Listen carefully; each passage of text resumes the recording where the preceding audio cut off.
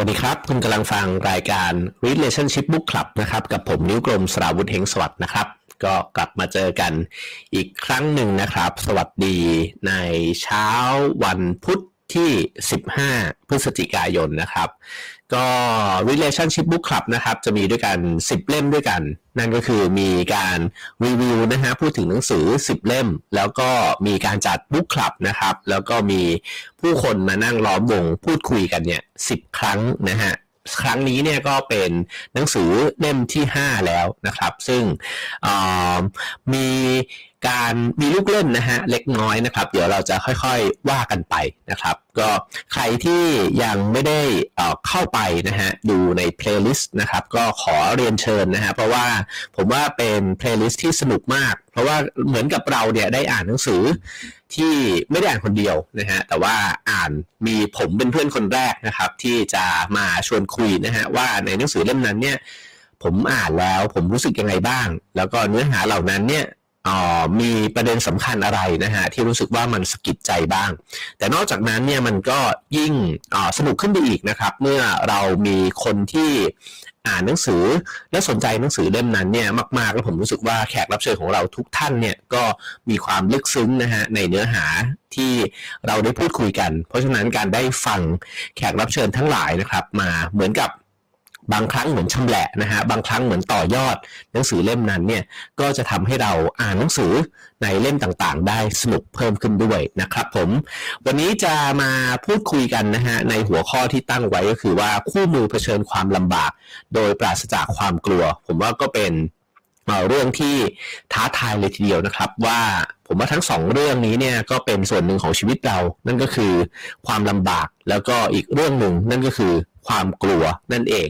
เป็นสิ่งที่ทุกๆคนมีนะครับวันนี้เนี่ยผมหยิบเอาหนังสือเล่มนี้นะฮะขึ้นมาชวนคุยกันโชว์ปกหนังสือก่อนนะครับหนังสือเล่มที่หยิบมาในวันนี้นะฮะชื่อว่าใจที่เธอกลัวผู้เขียนเนี่ยก็คือเพมาโชรันนะฮะแนะนำผู้เขียนสักนิดหนึ่งเพมาโชรันเนี่ยเป็นชาวอเมริกันนะครับแล้วก็บวชเป็นภิกษุณีก็อยู่ในสายวัชรยานนะฮะซึ่งก็เป็นลูกศิษย์นะฮะของเชอเกียมตรุงปะนะครับก็เป็นธรรมาจารย์สายวัชรยานที่ได้เดินทางไปเปิดสำนักนะฮะที่ประเทศสหรัฐอเมริกานั่นเองก็มีลูกศิษย์ลูกหานี่มากมายเลยทีเดียวนะครับจริงๆแล้วเนี่ยในบุ๊คคลับของเรานะฮะเราจะพูดถึงหนังสือเล่มนี้นั่นก็คือเมื่อทุกอย่างพังทลายจากผู้เขียนคนเดียวกันนะครับแต่ผมขออนุญาตสลับนิดนึงคือจริงๆจะบอกว่าสลับอาจจะไม่ถูกต้องนะฮะแต่ว่าผมว่าตั้งใจว่าอยากจะดึงเอาหนังสือเล่มอีกเล่มหนึ่งเนี่ยขึ้นมาต่อยอดเพราะว่าเมื่อทุกอย่างพังทลายเนี่ยผมก็เคยหยิบขึ้นมาเล่าแล้วนะฮะครั้งหนึ่งในโครงการอ่านใจสามารถที่จะเซิร์ชเข้าไปนะครับแล้วก็ฟังกันได้ก็เป็นอีกตอนหนึ่งที่ชอบนะครับก็อาจจะเซิร์ชคำว่าเมื่อทุกอย่างพังทลายก็ได้นะครับหรือว่าลองเข้าไปดูในเพลย์ลิสต์อ่านใจก็ได้เช่นกันวันนี้ก็เลยหยิบเอาหนังสืออีกเล่มหนึ่งของเพมาโชรันนะฮะที่คิดว่าจะมาต่อยอดเนี่ยกับเนื้อหาในเล่มนั้นแล้วก็ชวนคุยในหัวข้อที่มันเหมือนกับสืบเรื่องต่อไปแล้วผมคิดว่ามันก็ไปลิงก์กันพอดีเลยกับสิ่งที่ได้พูดคุยกับคุณวิจักรแล้วก็คุณดุจดาวนะฮะในบุ๊คคลับที่เราจัดกันขึ้นมาโอเคครับเดี๋ยวเราจะเข้าไปสู่เนื้อหาของหนังสือเล่มนี้กันนะฮะก็ขอขอบคุณนะครับผู้สนับสนุนหลักแล้วก็ผู้สนับสนุนร่วมนะฮะของ Relationship Book Club นะครับนั่นก็คือธนาคารจิตอาสาความสุขประเทศไทยสสสนะครับที่ทำให้เกิดโครงการนี้ขึ้นนะครับแล้วก็ผู้สนับสนุนร่วมนะฮะเพจการตลาดวลตรโรงพยาบาลจักษุรัตนินแล้วก็ True Digital Park นะครับที่เอื้อเฟื้อสถานที่นะครับผมโอเคเดี๋ยวเรามาเข้าสู่เนื้อหาของวันนี้กันนะครับหนังสือเล่มนี้เนี่ยผมชอบในปกหลังนะครับมีคำพูดในปกหลังที่จริงๆก็สามารถที่จะจดใส่สมุดบันทึกกันได้เลยนะครับปกหลังเนี่ยเขาโปรยไว้แบบนี้ฮะยอมรับข้อผิดพลาดในชีวิตที่แอบซ่อนเดินเข้าหาสิ่งที่เธอรังเกียจช่วยเหลือคนที่เธอคิดว่าคงช่วยไม่ได้ไม่ว่าสิ่งใดที่เธอยึดมั่นปล่อยจงไปยังที่ที่เธอกลัวคล้ายๆบทกวีนะครับแต่ผมว่าลึกซึ้งมาก โดยเฉพาะบรรทัดแรกนะฮะยอมรับข้อผิดพลาดในชีวิตที่แอบซ่อนนั่นแปลว่าข้อผิดพลาดในชีวิตนี้เนี่ยต่อให้เรารู้นะฮะแต่ว่าเราก็อาจจะแอบซ่อนมันไว้นะครับเดินเข้าหาสิ่งที่เธอรังเกียจเดี๋ยวเราลองดูนะฮะว่าวันนี้เราจะพูดคุยกันถึงประโยคนี้เนี่ยว่ายังไงบ้างทำไมเราต้องเดินเข้าหาหรือว่าเผชิญหน้ากับสิ่งที่เราไม่ชอบนะครับช่วยเหลือคนที่เธอคิดว่าคงจะช่วยไม่ได้อันนี้ก็ท้าทายมากแล้วเราจะช่วยยังไงนะครับไม่ว่ามีสิ่งใดที่เธอยึดมั่นปล่อยจงไปอย่างที่เธอกลัวโอเคครับเรามาไปอย่างที่เรากลัวกันนะครับก็เริ่มต้นนะฮะจากบทที่1เลยนะครับเขาก็บอกว่ามันมีคำพูดนะครับคือเขาบอกว่าตอนที่เขาอายุประมาณสัก6 ขวบเนี่ยเพมาโชรันเนี่ยนะฮะเขาก็ได้รับหัวใจแห่งคำสอนของโพธิจิตเนี่ยจากหญิงชราคนหนึ่งนะฮะก็คือในตอนนั้นเนี่ยเธอก็รู้สึกว่ากำลังเดินผ่านหน้าบ้านนะฮะด้วยความรู้สึกหงุดหงิดรุ่นง่านเนี่ยนะครับแล้วก็เตะทุกอย่างที่ขวางหน้านะครับก็มีคนหนึ่งเนี่ยพูดขึ้นมาเนี่ยบอกว่าแม่หนูน้อยอย่ายอมให้ชีวิตเนี่ยมาทำให้ใจเธอแข็งกระด้างสิอันนี้เป็นคีย์เวิร์ดเลยนะครับก็ถ้าเราเข้าใจประโยคนี้เราก็จะเข้าใจrelationship ใน EP นี้นะครับอย่ายอมให้ชีวิตมาทำให้ใจเธอแข็งกระด้างในชีวิตคนเราเนี่ยมันเต็มไปด้วยเรื่องราวนะฮะที่เราไม่อยากจะยอมรับมันเต็มไปด้วยเรื่องที่ไม่ชอบใจนะครับบางคนเผชิญหน้ากับสิ่งเหล่านั้นแล้วก็กลายเป็นคนที่แข็งกระด้างขึ้นเป็นคนที่เต็มไปด้วยอารมณ์โกรธเกลียดนะฮะอิจฉาริษยาหรืออะไรก็แล้วแต่ว่าบางคนเนี่ยใช้เรื่องราวเหล่านั้นเนี่ยมาทำให้จิตใจตัวเองเนี่ยมันกลับอ่อนโยนแล้วก็นุ่มนวลขึ้นนะฮะดูว่าเส้นทางนั้นเนี่ยมันจะเกิดขึ้นได้ยังไงเขาบอกว่าเราจะยอมให้เหตุการณ์ที่เกิดขึ้นในชีวิตเนี่ยทำให้จิตใจเราเนี่ยแข็งกระด้างขุ่นเคืองหรือหวาดกลัวหรือเราจะยอมให้มันเข้ามาทำให้เราอ่อนโยนนุ่มนวลและเปิดกว้างต่อสิ่งที่เรากลัวมากขึ้นเรามีทางเลือกเสมอนะครับคราวนี้พูดถึงคำหนึ่งนั่นคือคำว่าจุดอ่อนนะฮะหนังสือเล่มนี้เนี่ยพูดถึงคำว่าจุดอ่อนว่ายังไงบ้างเขาบอกว่าบางครั้งหัวใจและโพธิจิตอันเปิดกว้างอย่างสมบูรณ์ถูกเรียกว่าจุดอ่อนนะฮะซึ่งถือเป็นจุดที่เปราะบางและอ่อนนุ่มเหมือนบาดแผลเปิดนะครับ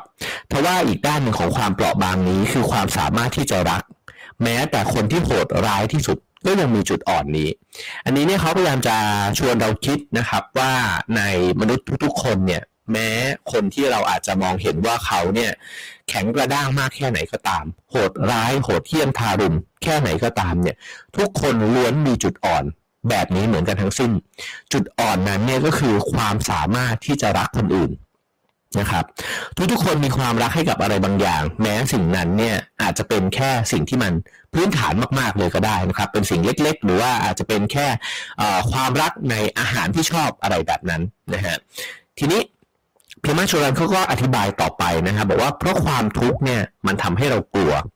คือเวลาที่เราเผชิญหน้ากับสิ่งที่มันยากนะฮะหรือเรื่องที่เราไม่ชอบใจเนี่ยสิ่งที่มันเกิดขึ้นมาในจิตใจเราก็คือความกลั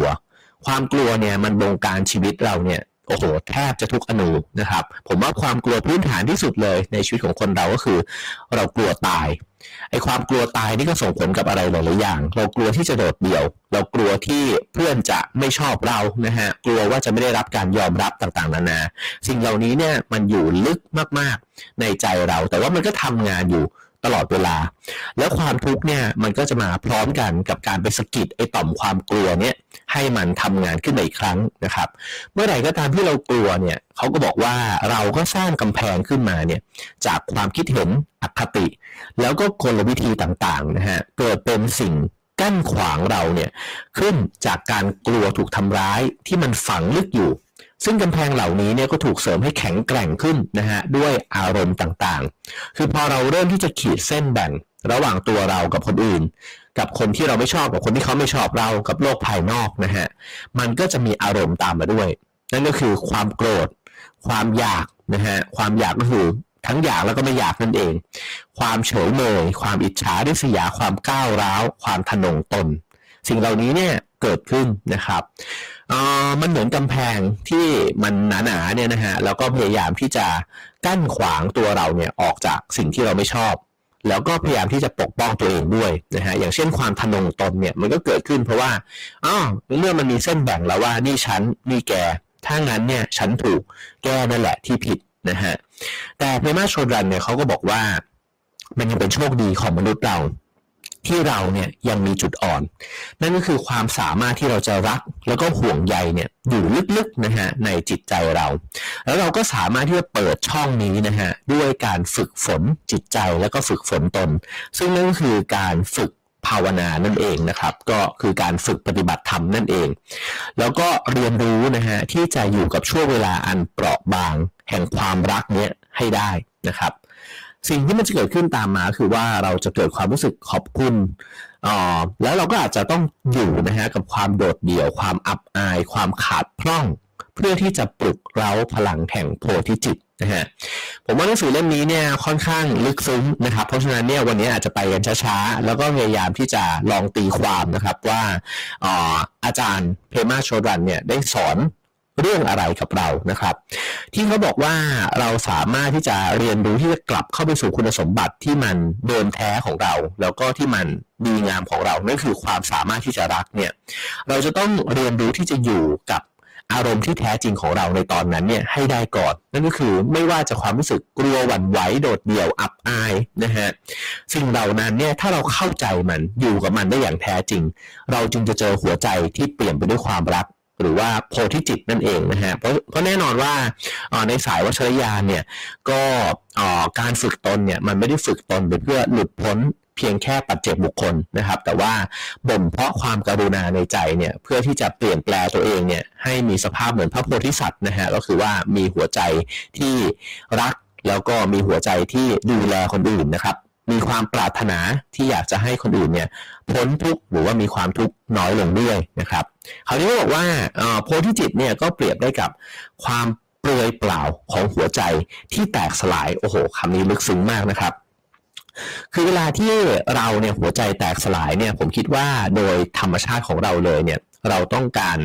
สร้างเกราะป้องกันตัวเองใช่ไหมครับแต่ไอสภาวะที่มันเปลือยเปล่าเนี่ยมันเหมือนกับว่าเราซื่อสัตย์กับสิ่งที่เราเนี่ยเผชิญอยู่กับความรู้สึกที่เราเนี่ยเป็นจริงๆนั่นคือว่าฉันเป็นแบบเนี้ยฉันยอมรับมันเนี่ยโดยทั้งหมดเลยนะฮะก็คือว่าฉันเปราะบางฉันอ่อนแอเกลียดแกแบบนี้นะฮะคือเราไม่แซงทำตัวเองเป็นคนดีแล้วก็ไม่หลอกตัวเองนะครับว่าเราเนี่ยมีคุณสมบัติดีงามทั้งหลายอ่ะไม่ว่าฉันจริงๆแล้วฉันไม่กลัวเลยฉันแข็งแกร่งต่างๆนานาเหล่านั้นนะครับซึ่งเขาบอกว่าภายใต้ความแข็งของเกราะที่บอกเนี่ยนะฮะมันมีความอ่อนโยนของความเศร้าอันจริงแท้เนี่ยปรากฏอยู่แล้วเจ้าความอ่อนโยนของความเศร้านั้นนี่แหละเป็นจุดเชื่อมต่อระหว่างเราและผู้คนทั้งหลายนะครับที่เคยสัมผัสกับความรักหัวใจแห่งความเศร้าอันนี้เนี่ยสอนเราให้เข้าใจความกรุณาอันยิ่งใหญ่โอ้โหนี่ก็ลึกซึ้งมากนะฮะหมายความว่าถ้าเราเนี่ยหลอกตัวเองว่าเราเนี่ยโอเคเราเอาอยู่เราจะไม่ได้เข้าไปสัมผัสหัวใจที่แท้จริงของมนุษย์อันนั้นเนี่ยนะฮะแต่ในขณะเดียวกันถ้าเราบอกว่าเฮ้ยเราสั่นไหวว่ะเรากลัวจนตัวสั่นเลยเรารู้สึกว่าเราผิดหวังอ่อนแอมากๆเนี่ยนะฮะแล้วเรายอมรับสภาวะนั้นจริงๆเนี่ยเราจะเริ่มเข้าถึงความเป็นมนุษย์นะฮะเพราะว่ามนุษย์เราเนี่ยมันอยู่ในวัฒนธรรมนะครับแล้วเราก็พยายามที่จะดูดีนะฮะเราพยายามจะเป็นคนที่ดูมั่นคงดูโอเคดูเก่งทุกอย่างเนี่ยนะฮะแต่จริงๆไอ้ภาพนั้นมันเป็นเพียงแค่ภาพที่เราอยากเห็นแล้วก็อยากให้คนอื่นเนี่ยเข้าใจว่าเราเป็นแบบนั้นทั้งที่จริงเนี่ยมนุษย์ทุกคนมันมีสิ่งที่มันอยู่ข้างหลังหน้ากากนั้นนะฮะนั่นก็คือความที่มันเปราะบางมากๆนั่นเองแต่ถ้าเรายอมรับไอ้เจ้าความเปราะบางนั้นเมื่อไหร่เราจะสัมผัสได้ทันทีครับว่าเฮ้ยมนุษย์คนอื่นมันมีความรู้สึกแบบเดียวกันกับเราเลยนี่หว่ามันก็สั่นไหวแบบนี้มันก็เศร้าแบบนี้เนี่ยเหมือนกันแล้วถ้าเรายอมรับสิ่งนี้เนี่ยในตัวเองได้มากขึ้นเท่าไหร่นะฮะเราจะเริ่มมีความเห็นอกเห็นใจมนุษย์คนอื่นเนี่ยเพิ่มมากขึ้นเท่านั้นฉะนั้นเนี่ยนี่เป็นท่าทีที่แตกต่างกันนะฮะของผู้รู้กับเพื่อนมนุษย์นะผมรู้สึกว่าเนี่ยแหละคือความรู้สึกใกล้ชิดที่มันแตกต่างกันนะครับกับคนที่ร่วมทุกข์กับเรา กับคนที่เหมือนขึ้นธรรมาสน์และสอนเราอะซึ่งไม่ได้แปลว่าเป็นพระนะฮะเท่านั้นนะฮะแต่ว่าบางครั้งเนี่ยเพื่อนเราบางคนก็ขึ้นธรรมาสน์สอนเรานะฮะครูบาอาจารย์บางคนก็ขึ้นธรรมาสน์สอนเราในขณะที่พระบางรูปเนี่ยกลับกลายเป็นเพื่อนทุกข์นะฮะคืออยู่ด้วยอย่างมีความรู้สึกเข้าอกเข้าใจกันนะเป็นทุกข์ร่วมกันก็อาตมาก็เป็นมนุษย์ปุถุชนก็มีความกลัวเหมือนกันนั่นแหละแบบนี้นะฮะคือผมรู้สึกว่าคนแบบนี้เนี่ยไม่ใช่ผู้รู้แต่ว่าเป็นเพื่อนมนุษย์และเพื่อนมนุษย์แบบนี้เนี่ยเรารู้สึกว่าเขานี่เปิดเผยมากอะแล้วเขาก็ใกล้ชิดเรานะฮะเขาร่วมทุกข์ร่วมสุขอยู่กับเรานะครับฉะนั้นเนี่ยสิ่งนี้เนี่ยประเด็นสำคัญในย่อหน้าเนี่ยนะฮะผมคิดว่าพิมาโชดันเนี่ยพยายามจะบอกว่าถ้าเรายอมรับสิ่งที่มันเปราะบางในใจเราอยู่กับมันได้อย่างแท้จริงเนี่ยเราจะบ่มเพาะหัวใจแห่งความกรุณาให้เกิดขึ้นในตัวเองด้วยนะฮะนั่นหมายความว่าเราก็จะมีค่อยๆเนี่ยที่จะมีความรู้สึกว่ามนุษย์ทุกคนเนี่ยก็กำลังร่วมทุกข์กับเราอยู่นะฮะคราวนี้เขาบอกว่าหัวใจแห่งความเศร้าอันแท้จริงเนี่ยปลุกให้เราตื่นขึ้นนะครับทิ่มแทงความไม่รู้สึกรู้สาของใจเรา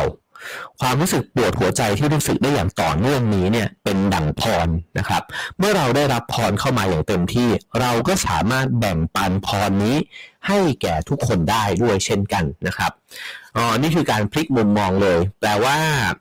เขาบอกว่าปลุกให้ตื่นขึ้นมันตื่นขึ้นจากอะไรนะครับผมว่ามันก็ตื่นขึ้นจากมายาที่เราสร้างขึ้นมาเองนั่นเองนะฮะว่าจริงๆแล้วเนี่ยชีวิตมันเต็มไปด้วยความมั่นคงปลอดภัยเราสามารถที่จะบงการชีวิตได้นะฮะนั่นแปลว่าเราฝันอยู่แต่ว่าทันทีที่เราเจ็บปวดทันทีที่เราผิดหวังเนี่ยมันเหมือนกับชีวิตมันตบหน้าเรานะฮะแล้วก็ให้เราตื่นขึ้นมาว่าไม่ใช่เว้ยชีวิตเราไม่ได้ควบคุมได้ขนาดนั้นนะฮะแล้วเราก็ต้องเผชิญความไม่สบายใจความขุ่นเคืองนะฮะหรือว่าความผิดหวังความทุกข์แบบนี้นี่ต่างหากที่มันเป็นโลกแห่งความจริงนะครับพระแม่ชูเรนก็พูดต่ออีกนะครับบอกว่าพระพุทธเจ้าเนี่ยกล่าวว่าชีวิตเราไม่เคยแยกขาดจากความรู้แจ้งเลยแม้แต่วินาทีเดียวแม้แต่ในช่วงเวลาที่เรารู้สึกจนมุมถึงที่สุดนะฮะก็ไม่เคยแปลกแยกเนี่ยไปจากสภาวะของพุทธะนะฮะแปลว่าอันที่จริงเนี่ยเรามีสภาวะนั้นเนี่ยอยู่ตลอดเวลาซึ่งมันก็คือดวงจิตเนี่ยนะฮะจิตใจเนี่ยที่มันเปิดกว้างโพธิจิตเนี่ยก็เปรียบเสมือนท้องฟ้ากว้างมันอยู่ตรงนั้นเนี่ยเสมอไม่ได้ลบเลือนไปด้วยเมฆหมอกที่ปกคลุมอยู่ชั่วคราวเลยคือเราอาจจะหลอกตัวเองได้บ้างนะฮะแต่จริงๆแล้วเนี่ยจิตใจที่มันเปิดกว้างที่รองรับเนี่ยทั้งทุกข์และสุขเนี่ยมันไม่เคยหายไปไหนมันอยู่ในตัวเรานะฮะเพียงแค่เราจะกลับไปเจอสภาวะนั้นเนี่ยได้ยังไงเขาก็อธิบายต่อนะครับว่าโพธิจิตเนี่ยมีอยู่2ระดับด้วยกันระดับแรกนั่นก็คือโพธิจิตสมบูรณ์หรือว่าโพธิจิตอันไม่มีเงื่อนไขนะฮะซึ่งก็ได้แก่ประสบการณ์ในชั่วขณะอันสดใหม่เป็นอิสระจากหลักการความคิดเห็นหรือว่าเรื่องวุ่นๆในชีวิตประจำวันหมายความว่ามันสมบูรณ์แบบมากนะฮะคือสภาพจิตใจเนี่ยที่มันเปิดกว้างสุดๆเนี่ยนะฮะมันจะรู้สึกว่าทุกสิ่งทุกอย่างที่เกิดขึ้นเนี่ยเราเผชิญหน้ากับมันได้หมายความว่ามันไม่มีการตีความใดๆเลยเช่นต่อให้มีคนทำให้เรารู้สึกหงุดหงิดใจเนี่ยในสภาวะที่มันมีโพธิจิตที่เปิดกว้างมากๆเนี่ยมันไม่ได้ตีความนะครับเพียงแค่อยู่กับสิ่งนั้นแล้วก็อยู่กับตรงนั้นไปเช่นรถคันข้างหลังบีบแตรนะฮะคนที่มีสภาวะโพธิจิตแบบเปิดกว้างมากๆก็คือแค่รับรู้เสียงแตรนั้นแต่ไม่ได้เอามาปรุงต่อว่ามันเกลียดเราแน่ๆเลยคนแบบนี้มันเกิดมายังไง สิ่งเหล่านี้ก็จะเป็นสภาวะจิตที่มันตอบรับกับเหตุการณ์เนี่ยที่มันแตกต่างกันนะครับในขณะที่ระดับที่2ก็คือโพธิจิตสัมผัสนะฮะซึ่งก็คือได้แก่ความสามารถในการวางจิตและใจเนี่ยที่เปิดกว้างต่อความทุกข์โดยไม่ปิดกั้นอันนี้ก็จะเป็นระดับที่อาจจะรองลงมานะฮะทีนี้มันมีคำหนึ่งนะฮะจากหนังสือเล่มนี้ที่ผมคิดว่าทดไว้ในใจเนี่ยแล้วมันรู้สึกฮึกเหิมดีนะฮะเขาบอกว่าการอุทิศตนเนี่ยไปบนทางตื่นรู้ของโพธิจิตเนี่ยนะฮะมันก็คือการที่เราเนี่ยเหมือนกับบ่มเพาะจิตใจเนี่ยไปสู่ความเป็นโพธิสัตว์นั่นเองซึ่งในคำว่าโพธิสัตว์เนี่ยมีอีกคำหนึ่งของสายวัชรยานที่เขาชอบพูดกันนั่นคือคำว่านักรบนะฮะคำว่านักรบนี้ไม่ได้แปลว่าจะถือดาบไปฟาดฟันใครแต่มันคือนักรบทางจิตวิญญาณนะฮะนักรบแห่งความไม่ก้าวร้าวนะครับ เป็นผู้ที่ได้ยินเสียงเพรียกของโลกนะครับคนเหล่านี้คือหญิงชายผู้พร้อมฝึกใจท่ามกลางไฟแผดเผานี่คือความกล้าหาญนะฮะในแบบจิตวิญญาณความกล้าหาญในแบบโลกเนี่ยก็คือว่ากูไม่กลัวมึงนะฮะมึงมากูก็ลุยกับมึงอะไรอย่างเงี้ยนะแต่ความกล้าหาญในแบบนักรบทางจิตวิญญาณเนี่ยก็คือว่าไม่กลัวกับด้านมืดในใจตัวเองนะฮะก็แม้ว่ามันจะเกิดขึ้นแม้ว่ามันจะแผดเผาเรานะฮะให้เรารู้สึกว่าทุกข์ร้อนมากๆเนี่ยแต่เราอยู่กับมันได้นะครับนี่คือความกล้าหาญในเชิงจิตใจที่แตกต่างกันเมื่อเรากล้าที่จะเผชิญกับด้านมืดด้านลบในใจตัวเองเราก็จะเอาไอ้เจ้าความชั่วร้ายในใจเราเนี่ยไปทำร้ายคนอื่นน้อยลงมันอาจจะทำร้ายตัวเราอยู่นะฮะแต่ว่าเรียนรู้ที่จะอยู่กับมันนะฮะนี่คือสิ่งที่ครูบาอาจารย์สอนมานะครับทีนี้เขาบอกว่าไอ้เจ้าสภาวะของการเป็นนักรบแบบนี้เนี่ยก็คือความเต็มใจที่จะตัดทะลวงนะฮะแล้วก็โต้ตอบไอ้เจ้าสิ่งต่างๆเนี่ยในลักษณะที่เราคุ้นเคยนะฮะเราอาจจะเคยมีกระบวนการต่างๆนานาเนี่ยที่เราคุ้นเคยเช่นถ้าเกิดว่าคนอื่นด่าเรามาเราก็จะโกรธนะครับอันนี้คือกระบวนการทั่วไปอยู่แล้วของจิตใจของเรานะครับแต่ถ้าคุณเป็นนักรบทางจิตวิญญาณถ้าคุณมีสภาวะที่มีความเป็นโพธิสัตว์เนี่ยนะฮะก็จะต้องคิดถึงความทุกข์ของคนอื่นใช่ไหมครับการโต้ตอบมันก็จะแตกต่างออกไปเขาบอกว่าคนที่เดินอยู่บนเส้นทางนี้เนี่ยมีตัวอย่างมากมายเช่นแม่ชีเทเรซาเช่นมาร์ตินลูเทอร์นะฮะมาร์ตินลูเทอร์คิงนะครับก็เหมือนกับว่ามีประเด็นแหละนะฮะที่จะเปลี่ยนแปลงทางสังคมนะครับแล้วก็มีความยากลำบากเนี่ยที่จะต้องเผชิญนะฮะแต่ว่าไม่ได้นำเอาสิ่งเหล่านั้นเนี่ยมาแปลเปลี่ยนเป็นจิตใจที่ก้าวร้าวนะครับแล้วก็อุทิศตนเพื่อช่วยเหลือผู้อื่นด้วยนะฮะนั่นหมายความว่านอกจากที่ทนอยู่กับความทุกข์ในใจตัวเองได้เนี่ยยังแปลเอาสภาวะที่เข้าใจความทุกข์นั้นเนี่ยไปรับรู้ความทุกข์ของคนอื่นด้วยนะครับเพราะคนเหล่านี้ก็ล้วนแล้วแต่เป็นคนที่พยายามที่จะเปลี่ยนแปลงสังคมหรือว่าช่วยเหลือผู้คนที่ทุกข์ยากด้วยกันทั้งสิ้นนะฮะเขาบอกว่าเราทุกคนเนี่ยเรียนรู้ที่จะสัมพันธ์กับตัวเองแล้วก็โลกของเราเนี่ยได้อย่างนักรบนะฮะเราสามารถฝึกตนเพื่อปลุกความกล้าหาญและความรักให้ตื่นขึ้นมาได้ผมว่ามาถึงตรงนี้นะครับเราจะเห็นว่ามุมมองที่มีต่อคำว่าความกล้าเนี่ยมันแตกต่างจากสิ่งที่เราอาจจะเข้าใจก็ได้นะครับเพราะความกล้าของเรามันอาจจะเป็นความกล้าในลักษณะที่กล้าที่จะพูดกล้าที่จะแสดงออกนะฮะหรือกล้าที่จะสู้อะไรแบบนั้นนะครับแต่ความกล้าในเชิงจิตวิญญาณเนี่ยมันคือความกล้าหาญในการที่จะบ่มเพาะความอ่อนโยนนะครับโดยที่ไม่ได้แสดงความโหดร้ายเนี่ยออกไปสู่ภายนอกนะครับฉะนั้นเนี่ยเขาบอกว่านักรบเนี่ยยอมรับว่าเราไม่มีทางรู้ว่าอะไรเนี่ยมันจะเกิดขึ้นกับเรากลับกลายเป็นว่าสภาวะความเป็นนักรบเนี่ยมันคือสภาวะที่เราถ่อมตนนะฮะเรายอมรับว่าโลกนี้เนี่ยเราไม่ได้ควบคุมบัญชาการแล้วมันก็เต็มไปด้วยความไม่รู้คนอื่นเนี่ยพร้อมที่จะกระทำอะไรกับเราในลักษณะที่เราไม่ชอบใจก็ได้นะครับซึ่งไอ้เจ้าสภาวะแบบนี้เนี่ยเวลานักรบจะต้องออกไปรบเนี่ยก็จะมี2 ส่วนด้วยกันนะครับผมว่า1ก็คือใจมันรู้สึกตื่นเต้นเนี่ยเพราะว่ามันต้องไปผจญกับเรื่องที่อาจจะรับมือไม่ได้ก็ได้แล้วก็เราก็ไม่รู้เลยครับว่าจะเจออะไรบ้างแต่อีกสภาวะหนึ่งของใจก็คือมันก็จะเต็มไปด้วยความหวาดกลัวนะฮะผมว่าพูดกันอย่างจริงใจไม่มีนักรบคนไหนไม่กลัวนะฮะต่อให้บ่มเพาะจิตใจมายังไงเนี่ยมันก็ต้องกลัวตายกันด้วยกันทั้งนั้นฉะนั้นเนี่ยนี่คือ2สภาวะที่เราทุกคนก็เผชิญอยู่ในเส้นทางชีวิตนะฮะนั่นคือเราเผชิญกับความไม่รู้ทุกๆวันเราเดินออกไปจากบ้านเนี่ยเผชิญกับความไม่รู้แล้วก็เราก็กลัวด้วยนะครับถ้ายอมรับสิ่งนี้ก่อนนั่นแปลว่าเฮ้ยเราเริ่มค่อยๆบ่มเพาะความเป็นนักรบทางจิตวิญญาณแล้วนะครับเขาบอกว่าคำถามหลักของการฝึกเป็นนักรบเนี่ยไม่ใช่ว่าทำยังไงเราถึงจะหลีกหนีไปจากความไม่แน่นอนแล้วก็ความหวาดกลัวได้แต่คือเราจะสัมพันธ์กับความไม่สบายใจนั้นอย่างไรต่างหากเราจะฝึกอยู่กับความยากลำบากกับอารมณ์ของตัวเองกับการเผชิญหน้ากับสถานการณ์ที่ไม่คาดคิดเนี่ยในชีวิตประจำวันเนี่ยได้ยังไงบ้างนะฮะก็เพราะฉะนั้นเนี่ยไม่ได้แปลว่าเราจะหนีนะฮะนักรบไม่หนีคือรู้อยู่แล้วว่าชีวิตเนี่ยมันไม่แน่นอนนะฮะแต่จะอยู่กับมันยังไงจะอยู่กับความผันผวนของจิตใจตัวเองเนี่ยยังไงนี่คือโจทย์ของนักรบนะครับผมคิดว่าอันนี้เนี่ยคล้ายๆกันกับวิธีฝึกนะฮะที่ครูบาอาจารย์ ท่านสอนกันนะครับเปรียบเทียบง่ายๆนี่ก็เหมือนกับเดินจงกรมผมนึกถึงตอนที่ไปฝึกปฏิบัติที่ลืมชื่อ ลืมชื่อวัดนะฮะกับหลวงตาสุริยานะครับแล้วก็ท่านเนี่ยก็หลังจากที่ให้เดินจงกรมในเส้นทางปกติซึ่งก็เป็นเส้นทางทรายแล้วเนี่ยเรียบร้อยนะครับใครที่นึกชื่อวัดออกนะฮะผมขออนุญาตให้พิมพ์คอมเมนต์เข้ามาด้วยนะฮะขออนุญาตเปลี่ยนไมค์นะครับดีขึ้นแล้วเหรอฮะดีขึ้นแล้วหรือยังครับฮัลโหลขออภัยทางคลับเฮาส์ด้วยนะครับโอเคเสียงดีขึ้นแล้วนะครับขออภัยด้วยครับเมื่อกี้ไม่ได้เปิดคอมเมนต์ดูนะฮะมีคนทักขึ้นมาเรื่องเสียงแตกเพียบเลยโอเคครับงั้นต่อนะฮะแล้วก็ยังนึกชื่อวัดไม่ออกอยู่ดีขออภัยหลวงตาด้วยนะครับโอเคฮะก็เมื่อกี้พูดถึงเรื่องเดินจงกรมนะครับซึ่งผมว่าหลังจากนั้นเนี่ยหลวงตาก็บอกว่าให้ไปเดินบนเส้นทางที่มันเป็นดินแห้งนะฮะแล้วก็แตกแบบแตกละเอียดเป็นก้อนกรวดเล็กๆน้อยๆเนี่ยเต็มไปหมดเลยนะครับแล้วก็เลยมีความรู้สึกว่าจิตใจเนี่ยมันหงุดหงิดมากๆเลยแต่พอเราเดินไปเรื่อยๆนะฮะก็คือยังไงเนี่ยเราก็ออกจากเส้นทางนั้นไม่ได้มันเป็นทางจงกรมที่เหมือนกับถูกสั่งมาให้เดินนะแล้วก็พอเดินไปเรื่อยๆเนี่ยเมื่อเราเปลี่ยนเส้นทางไม่ได้เนี่ยสุดท้ายแล้วมันก็เหมือนเรียนรู้ไปด้วยตัวเองเลยนะครับคือมันต้องมาเปลี่ยนใจตัวเองแล้วก็อยู่กับทางนั้นเนี่ยให้ได้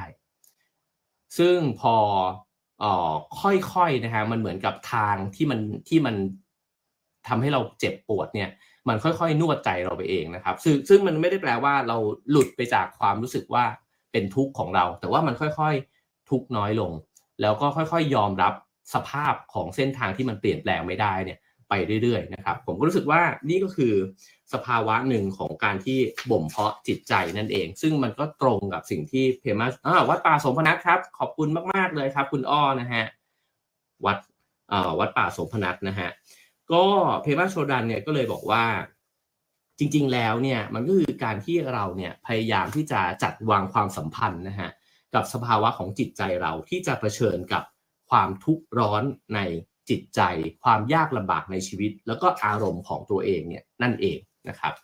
เขาบอกว่าลองถามตัวเองดูนะครับว่าฉันต้องการเติบโตขึ้นและสัมพันธ์กับชีวิตอย่างตรงไปตรงมา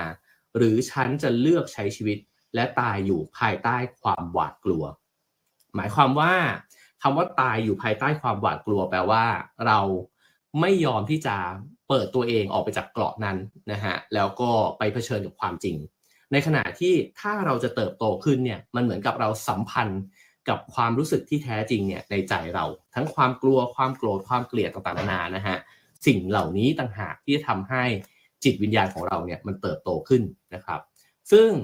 ในนี้เนี่ยเขาก็พูดว่าโพธิจิตเนี่ยมันมีพลังเช่นนั้นนะครับมันจะทำให้เราเนี่ยค้นพบกับปัญญาและความกล้าที่เราไม่เคยรู้มาก่อนว่ามันมีอยู่ในตัวเอง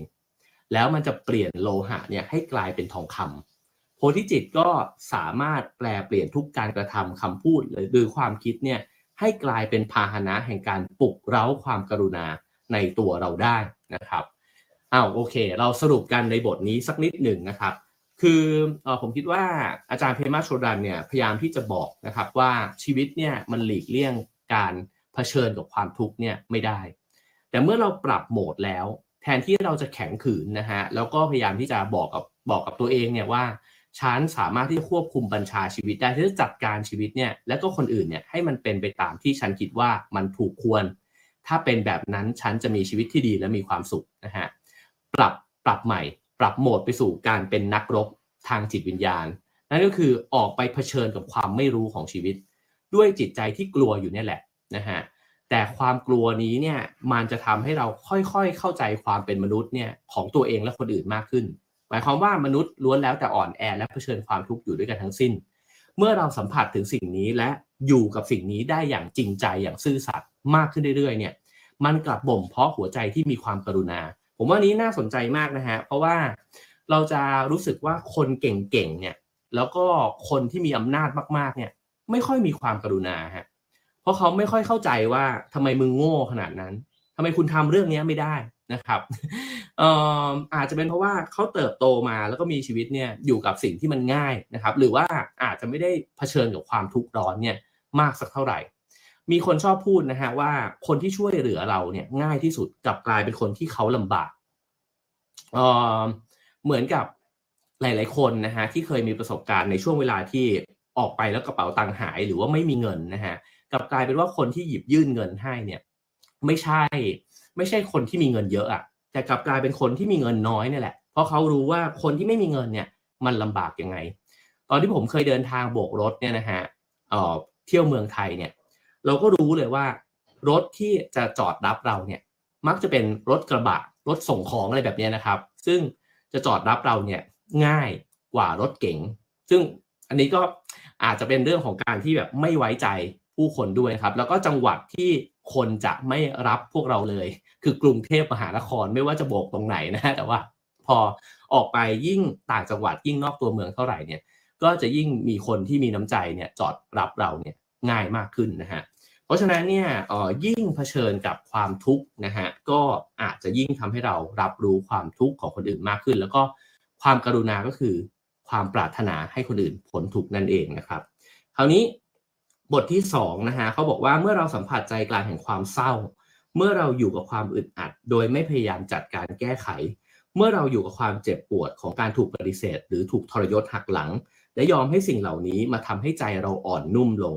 นี่แหละคือช่วงเวลาที่เราได้สัมพันธ์กับโพธิจิตนะฮะคราวนี้เขาบอกว่าการเข้าไปแตะพื้นที่อันสั่นไหวอย่าง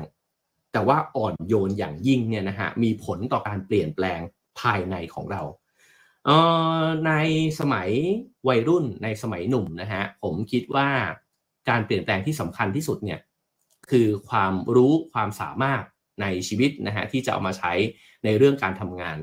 ตอนที่เข้าไปเรียนมหาวิทยาลัยก็พยายามที่จะเรียนให้เป็นคนเก่งของชั้นเรียนให้ได้นะครับถ้าฝันได้ก็คงอยากจบเกียรตินิยมแต่ว่าไม่มีความสามารถนะฮะแล้วก็จบออกมาก็พยายามที่จะบ่มเพาะตัวเองนะครับอยากจะเป็นคนที่ก้าวหน้าในวิชาชีพการงานของตัวเองนะฮะแต่ผมเชื่อว่าหลายๆคนก็จะมีประสบการณ์ใกล้เคียงกันว่าพอเราใช้ชีวิตมาจนถึงอายุสัก30กว่านะฮะเราอาจจะเริ่มรู้สึกว่า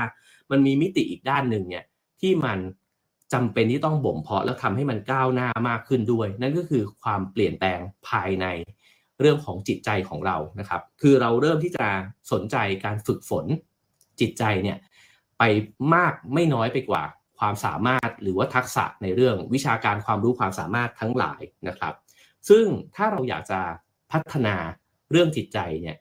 ให้มันมีความทุกข์น้อยลงมีความเจ็บปวดน้อยลงแล้วก็มีความกรุณาคนอื่นมากขึ้นนะฮะเราจะต้องทำยังไงนะครับในนี้ก็บอกว่าแน่นอนว่าการจะมีความกรุณามากพอที่จะอยู่กับความกลัวของตัวเองได้เนี่ยมันอาศัยความกล้าหาญมากๆแล้วมันก็ขัดต่อสัญชาตญาณด้วยคือมนุษย์เราไม่ชอบที่จะรู้สึกว่าตัวเองเนี่ยกลัวหรือว่าอ่อนแอใช่ไหมครับเราก็เลยปัดป้องไอ้เจ้าสิ่งนั้นปัดป้องตัวเองนะครับทีนี้ถ้าเราอยากจะอยู่กับความรู้สึกที่มันสั่นคลอนแบบนี้ได้เนี่ยการจะอยู่กับความกลัวได้เนี่ยอาศัยความกล้านะฮะกล้ายังไงก็คือกล้าที่จะเผชิญกับสิ่งนั้นเนี่ยโดยปราศจากอัตตานะครับสิ่งนี้ไม่ได้เกิดขึ้นง่ายๆครูบาอาจารย์เนี่ยเขาก็บอกว่าก็ต้องฝึกกันไปนะครับเขาบอกว่าเวลาที่เราเนี่ยกลัวอะไรบางอย่างมันก็เหมือนกับเราอยู่ในสภาพแวดล้อมที่มันอันตรายนะฮะเช่นรอบบ้านเนี่ยอาจจะมีคนที่เราไม่ไว้วางใจเต็มไปหมดสิ่งที่มนุษย์เราจะทำก็คือก่อรั้วเนี่ยขึ้นมาให้มันสูงที่สุดแต่ปรากฏว่ารั้วที่มันสูงที่สุดเนี่ยมันขังตัวเราเอง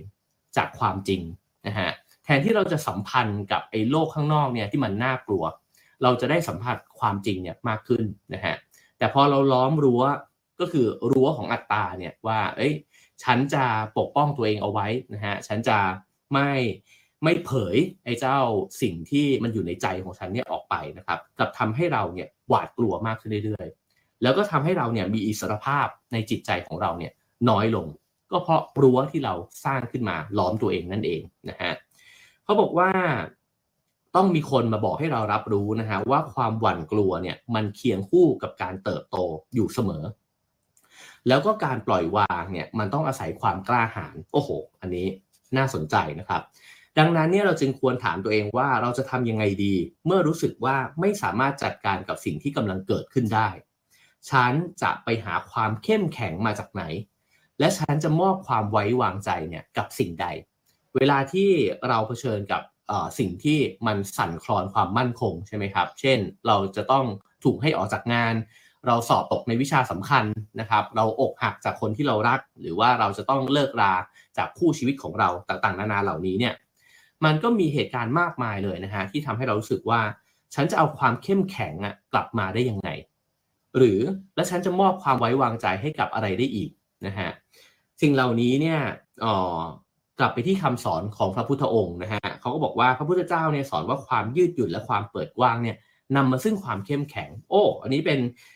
การแปลคำสอนเนี่ยออกมาเป็นคำที่ง่ายมากเลยนะฮะคำว่าเปิดกว้างคืออะไรนะฮะจิตใจที่เปิดกว้างก็คือจิตใจที่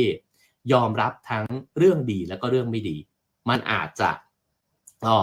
ดูฝืนธรรมชาติเพราะว่าจิตใจของเราเนี่ยมันต้องการแต่เรื่องดีๆใช่ไหมครับเพราะฉะนั้นถ้าเกิดว่าเราสามารถที่จะบ่มเพาะไอ้ความเปิดกว้างนี้ได้เนี่ยมันกลับเข้มแข็งขึ้นครับคือหมายความว่าเหรอถ้าต้องเลิกกับคนนี้เหรอก็โอเคมันไม่ได้แปลว่าโอเคนะฮะแต่ว่ามางั้นก็อยู่กับมันอยู่กับสภาวะนี้ไปถ้าสามารถบ่มเพาะสิ่งนี้ได้เขาบอกว่าเราก็จะเข้มแข็งขึ้น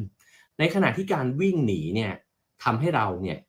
อ่อนแอและนำมาซึ่งความทุกข์มากขึ้นอีกหมายความว่าเมื่อเจอกับเรื่องที่ไม่ดีนะฮะแล้วก็พยายามที่จะฝืนมันหนีมันนะฮะแล้วก็ไม่สบตามันเนี่ยกลับกลายเป็นทำให้เราเนี่ยอ่อนแอมากขึ้นเรื่อยๆอ่อนแอลงไปเรื่อยๆนะครับเพราะฉะนั้นเนี่ยแทนที่จะจัดการกับกำแพงและสิ่งกั้นขวางเหล่านั้นนะฮะเขาบอกว่าคำแนะนำก็คือเราเพียงใส่ใจมันครับนี่เป็นสิ่งที่ผมว่ามันค่อนข้างค้านกับโลกทั่วๆไปกับคำแนะนำทั่วๆไปนะฮะคำแนะนำทั่วๆไปเวลาที่เรามีความทุกข์เนี่ยเขาบอกว่าเฮ้ยไปทำอย่างอื่นนะฮะก็คือไปดูหนังก็ได้ไปฟังเพลงไปกินเหล้ากับเพื่อนนะครับไปทำอะไรก็ได้ให้มันลืมมันไปก่อนซึ่งเป็นไปได้ฮะถ้ามันมันโหดร้ายกับเรามากเนี่ยมันก็อาจจะจำเป็นที่ต้องหาวิธีที่จะเยียวยาตัวเองไปสักพักหนึ่งนะฮะ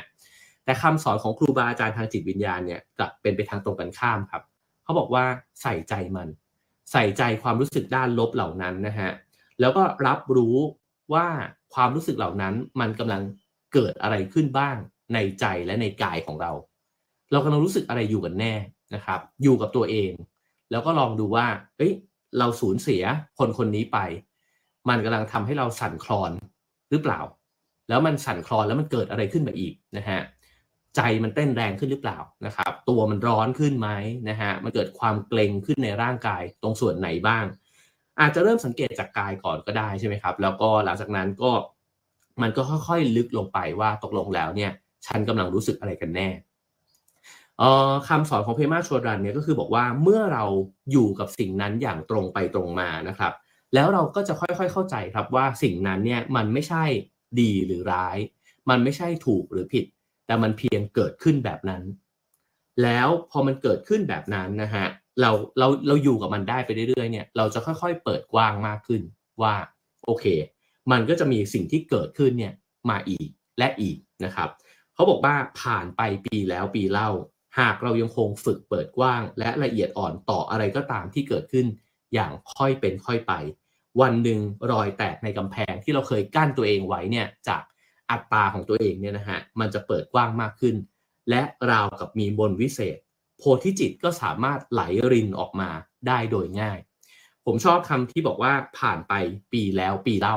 ไม่ได้แปลว่าเราสามารถบ่มเพาะจิตใจแบบนี้เนี่ยให้เกิดขึ้นภายในเดือนเดียว2 เดือนแบบนั้นใช่ไหมครับแล้วจริงๆอุปกรณ์ที่จะบ่มเพาะจิตใจเรามันมีมาตลอดคือชีวิตเนี่ยมันเจอกับเรื่องที่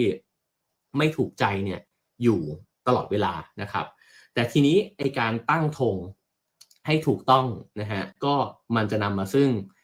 ความเปลี่ยนแปลงเนี่ยภายในจิตใจเพราะว่าถ้าเกิดว่าเราหนีนะครับไอ้เจ้าสิ่งต่างๆที่มันเกิดขึ้นเนี่ยก็จะไม่ได้มาเปลี่ยนไอ้เจ้าสภาวะทางจิตวิญญาณของเราเลยแม้แต่น้อยแต่ถ้าเกิดทำตามที่อาจารย์สอนเนี่ยนะฮะก็คือบอกว่าใส่ใจมันใช้ทุกสิ่งทุกอย่างเนี่ยที่มันผ่านเข้ามาในชีวิตนะฮะในการที่จะทำให้เราเข้าใจสภาวะจริงแท้ของความเป็นมนุษย์เนี่ยนะฮะแล้วก็สัจธรรมเนี่ยให้มันมากขึ้นแล้วเราจะมีความกล้าหาญมากขึ้นเรื่อยๆเราจะมีจิตใจที่แข็งแกร่งมากขึ้นด้วยคราวนี้มาดูว่าแล้วอะไรที่มันเป็นอุปสรรคนะฮะของไอ้เจ้าสภาวะกระบวนการเนี่ย เขาเรียกมันว่าเจ้าทั้ง3แห่งวัตถุนิยมนะครับซึ่งมันแปลว่าอะไรบ้างนะครับเขาบอกว่ามันคือ3วิธีที่เราเนี่ยเอาไว้ปกป้องตัวเองจากโลกของความไม่แน่นอนมันคือภาพมายาที่เราสร้างขึ้นมานะครับว่าจริงๆชีวิตเนี่ยมันมั่นคงซึ่งมันล้วนแล้วแต่เป็นมายาคติทั้งสิ้นนะฮะมาดูกันว่าเจ้าทั้ง3เนี่ยคืออะไรบ้างนะฮะ1ก็คือเจ้าแห่งรูปนะครับเขาบอกว่าคือแนวโน้มที่จะมองหาหลักยึดจากภายนอกเวลาที่เรารู้สึกกระวนกระวายหดหู่เบื่อนะครับหรือว่าเหงาเนี่ยเราเผชิญกับมันด้วยการออกไปหาสิ่งที่มันอยู่ข้างนอกไม่ว่าจะเป็นการช้อปปิ้งเพื่อแก้เบื่อแก้เศร้านะฮะหายาเสพติดมีเซ็กส์นะครับหรือว่าออกไปผจญภัยอย่างโลดโผนข้างนอกนั้นทำไมมันถึงเป็นแบบนั้นเราสามารถที่จะคุยโทรศัพท์กับเพื่อนได้เป็น2ชั่วโมง3ชั่วโมงเล่นอินเทอร์เน็ตไปได้เรื่อยๆนะครับเขาบอกวิธีแบบนี้เนี่ยคือเรากำลังหลีกหนีจากความรู้สึกภายในของเราอยู่และนั่นทำให้เราไม่ได้สัมผัสกับหัวใจที่แท้จริงของเราว่าตกลงแล้วเนี่ยฉันกำลังรู้สึกอะไรนะฮะเขาบอกว่าการที่เราทำแบบนี้เนี่ยก็คือเราเสพติดเจ้าแห่งรูปนะฮะเรากำลังสร้างเหตุปัจจัยให้ความทุกข์ต่างๆเนี่ยทวีขึ้นเราไม่มีทางพบกับความพอใจอย่างถาวรได้เลยหมายความว่าเราเยียวยาตัวเองชั่วครั้งชั่วคราวแต่สุดท้ายเนี่ยเราไม่ได้ใช้ช่วงเวลาที่มันย่ำแย่เนี่ยในการที่จะบ่มเพาะความกล้าหาญขึ้นในจิตใจนั่นก็คือความกล้าที่จะสบตากับความทุกข์นั่นเองนะฮะใครที่สามารถที่จะอยู่กับความทุกข์ของตัวเองนะฮะได้แบบซื่อสัตย์เนี่ยมันก็จะเกิดความเปลี่ยนแปลงขึ้นในตัวเองคือเหมือนกับว่าเมื่อเราเผชิญหน้ากับความจริงนะฮะเราก็จะเห็นความจริงมากขึ้นเดี๋ยวค่อยๆไล่เรียงไปนะครับว่า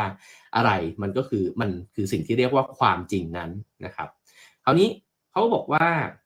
พอเราหนีออกไปข้างนอกนะฮะไปช้อปปิ้งไปกินเหล้าไปเต้นอะไรต่างๆนานาเนี่ยมันก็คือการโกงอัตราของเรานั่นเองคือเรายังคงรักษาอัตราของเราอยู่ครับเรายังคงคิดว่าเราจะเป็นคนที่มีความสุขได้นะฮะเพราะว่าอัตราเนี่ยมันเล่นกลกับเราใช่ไหมครับมันจะบอกเราว่าเฮ้ยจริงๆแล้วไอ้สภาวะแบบนี้เนี่ยมันแป๊บเดียวเดี๋ยวมันก็เกิดขึ้นแล้วเราก็รับมือมันไหวนะฮะแต่ถ้าเกิดว่าเราปล่อยจากอัตราปุ๊บเนี่ยเราจะเข้าไปสู่ความจริงนั่นคือว่าเฮ้ยจริงๆแล้วเราตัวเล็กเกินกว่าที่จะเปลี่ยนแปลงสภาวะนี้ว่ะคนอื่นมันเป็นเรื่องที่เราไม่สามารถจะไปควบคุมวงการเขาได้นะครับสถานการณ์โลกสถานการณ์ต่างๆนานาเนี่ยมันอาจจะใหญ่เกินกว่าที่เราจะไปแก้ไขเราจะแก้ไขได้บางส่วนแต่ไม่สามารถที่จะควบคุมมันได้ทั้งหมดนะครับคราวนี้มาถึงเจ้าที่2ฮะเขาบอกเจ้าแห่งถ้อยคำนั่นคือเวลาที่เราพยายามที่จะหนีจากความทุกข์หรือความไม่มั่นคงเนี่ยเราจะไปเกาะลัทธิต่างๆนะฮะในนี้ก็ใช้คำว่าอิซึมทั้งหลายนิยมทั้งหลายเนี่ยไม่ว่าจะเป็นลัทธิในทางการเมืองสิ่งแวดล้อมปรัชญาจิตวิญญาณนะฮะศาสนาอะไรก็แล้วแต่เนี่ยเขาบอกว่าเราก็ไปเกาะมันจนได้นะครับอันนี้เป็นเรื่องทั่วๆไปเลยคือเวลาที่เรามีความไม่มั่นคงในใจเราก็ต้องไปหานะฮะว่าตกลงแล้วเนี่ยมันมีความคิดความเชื่อนะฮะหรือกลุ่มก้อนของผู้คนแบบไหนบ้างที่เราสามารถเอาตัวเองเนี่ยไปแปะติดด้วยได้แล้วเราก็นิยามตัวเองใหม่เพราะว่าเราอ่อนแอไปแล้วเรียบร้อยนะฮะแล้วเราก็นิยามตัวเองว่างั้นฉันเนี่ยก็จะสมาทานความเชื่อเนี่ยอุดมการณ์นี้นะครับปัญหามันอยู่ที่อะไรเพมาโชรันเนี่ยบอกว่าปัญหามันไม่ได้อยู่ที่ตัวความเชื่อเองนะฮะคือความเชื่อมันต้องมีอยู่แล้วในโลกใบนี้แต่มันอยู่ที่การที่เราเนี่ยใช้ความเชื่อนั้นเนี่ยมาเป็นหลักยึดของตัวเราแล้วก็สิ่งที่มันตามมาก็คือเราแปะตัวเองเข้าไปกับความเชื่อนั้นจนเป็นเนื้อเดียวกันแล้วเราก็เชื่อว่าสิ่งที่เราเชื่อเนี่ยมันถูกต้องที่สุดสิ่งที่ตามมาอีกอันหนึ่งก็คือว่าเมื่อสิ่งที่เราเชื่อมันถูกต้องที่สุด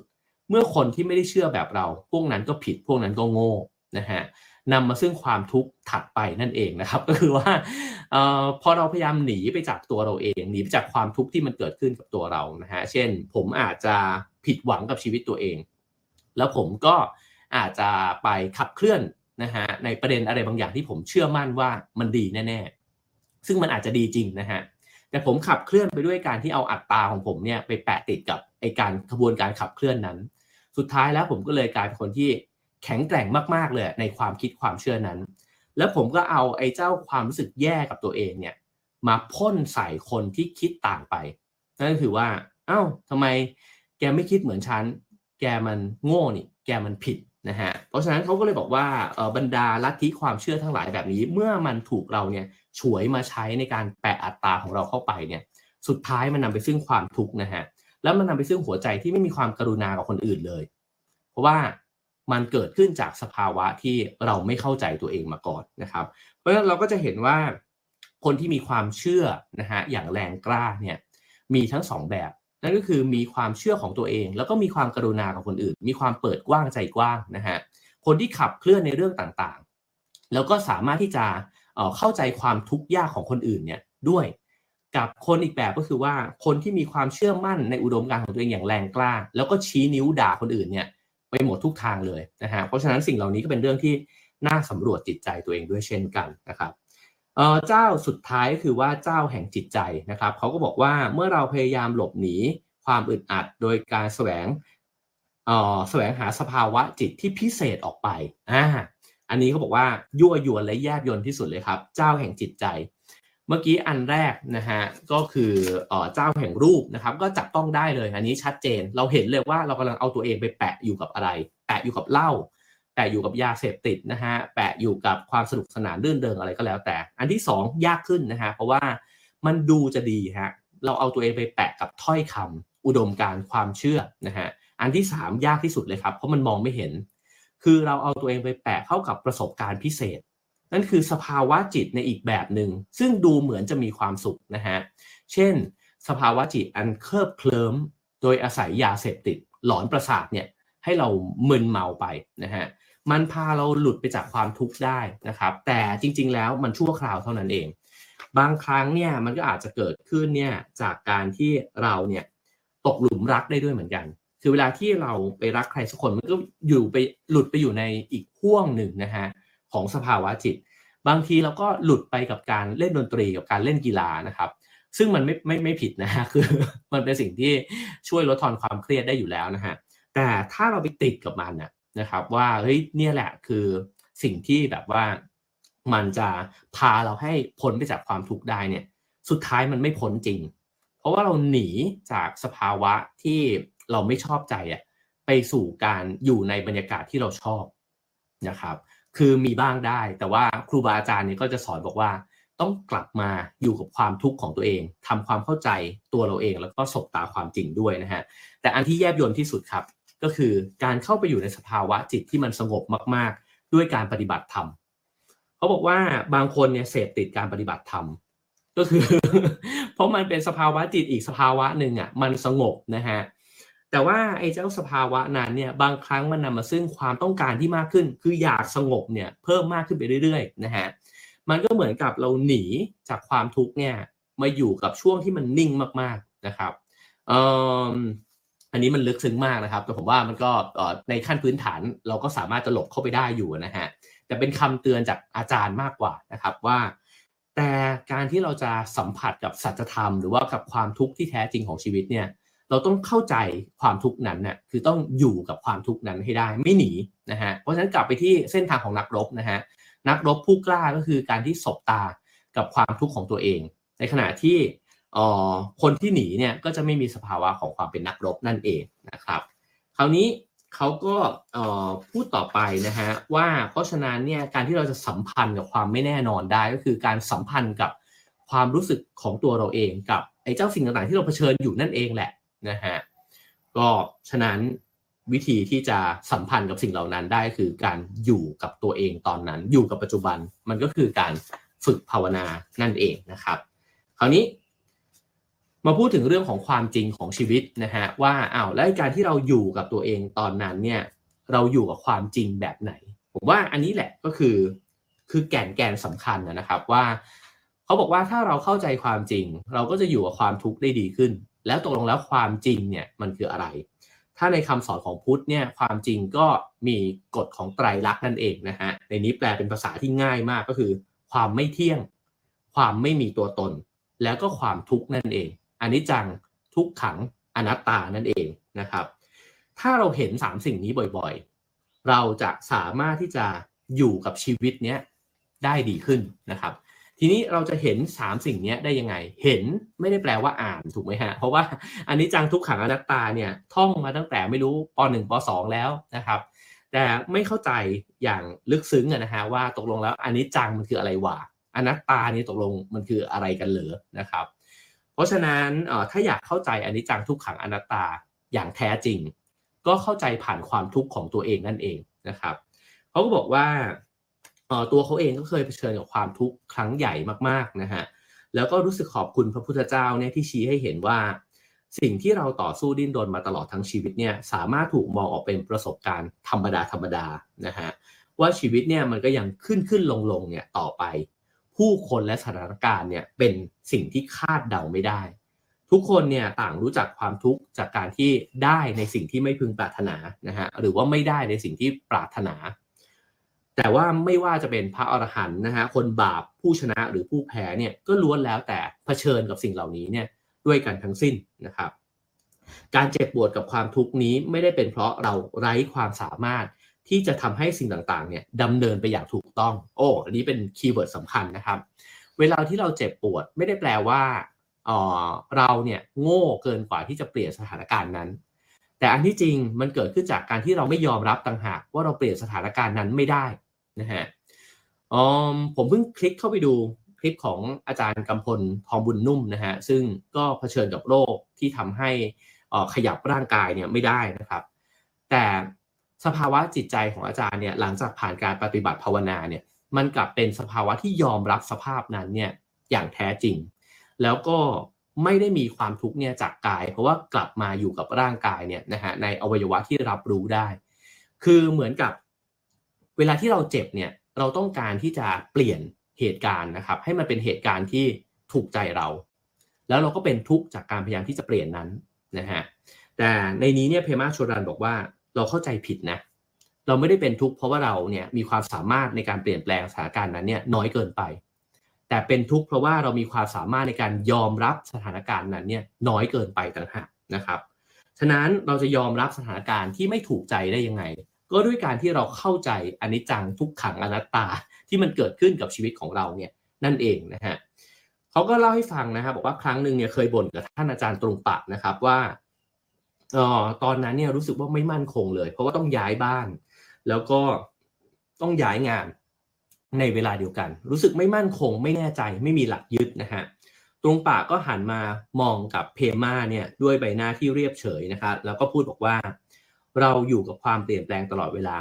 ถ้าผ่อนคลายกับมันได้เธอก็จะไม่มีปัญหาอะไร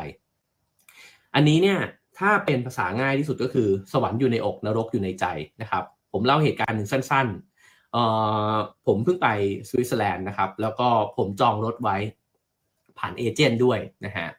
วันที่ผมจะต้องไปรับรถซึ่งไอ้คำว่าจองรถไว้เนี่ยมันคือจอง Airbnb จองที่พักเอาไว้ตลอดทางนะครับหมายความว่าถ้าเราเคลื่อนไปสัก1วันเนี่ยทุกอย่างพังแล้วเราก็จะเสียตังค์นั่นเองนะครับวันที่ผมไปรับรถเนี่ยปรากฏว่าผมก็เอาใบขับขี่สากลไปแล้วก็ไม่ได้เอาใบขับขี่ไทยไปนะฮะเพราะว่ามันตุงกระเป๋าเคยขับรถในหลายๆประเทศนะครับแล้วก็ไม่จำเป็นจะต้องแสดงใบขับขี่ของไทยเนี่ยนะฮะก็เลยไม่ได้เอาไปปรากฏว่าที่สวิสเนี่ยเขาไม่ให้นะครับแล้วเราก็รู้เลยว่าซวยแล้วนั่นก็คือแผนพังพินาศแน่ๆนะฮะต้องเปลี่ยนแผนแล้วก็เงินที่จองรถไว้เนี่ยอาจจะต้องเสียไปด้วยนะครับโหแวบแรกคือแบบเซ็งมากนะฮะเซ็งมากเซ็งกันอยู่2คนแล้วชิงก็พูดบอกว่าเฮ้ยเราคงจะต้องแบบวางความเซ็งเนี่ยละแล้วก็ไปต่อได้แล้วนะครับคือทันทีที่มันเปลี่ยนโหมดว่าเราจะไปต่อยังไงเนี่ยแล้วเรารู้สึกว่าไอ้สิ่งนี้มันก็เกิดขึ้นไปแล้วแล้วเราก็ควบคุมมันไม่ได้เราจะไปบอกว่าให้คุณยอมให้เราเอารถมาขับโดยที่เราไม่มีใบขับขี่ไทยไปด้วยเนี่ยนะฮะมันก็ผิดกฎเขาเนี่ยนะครับ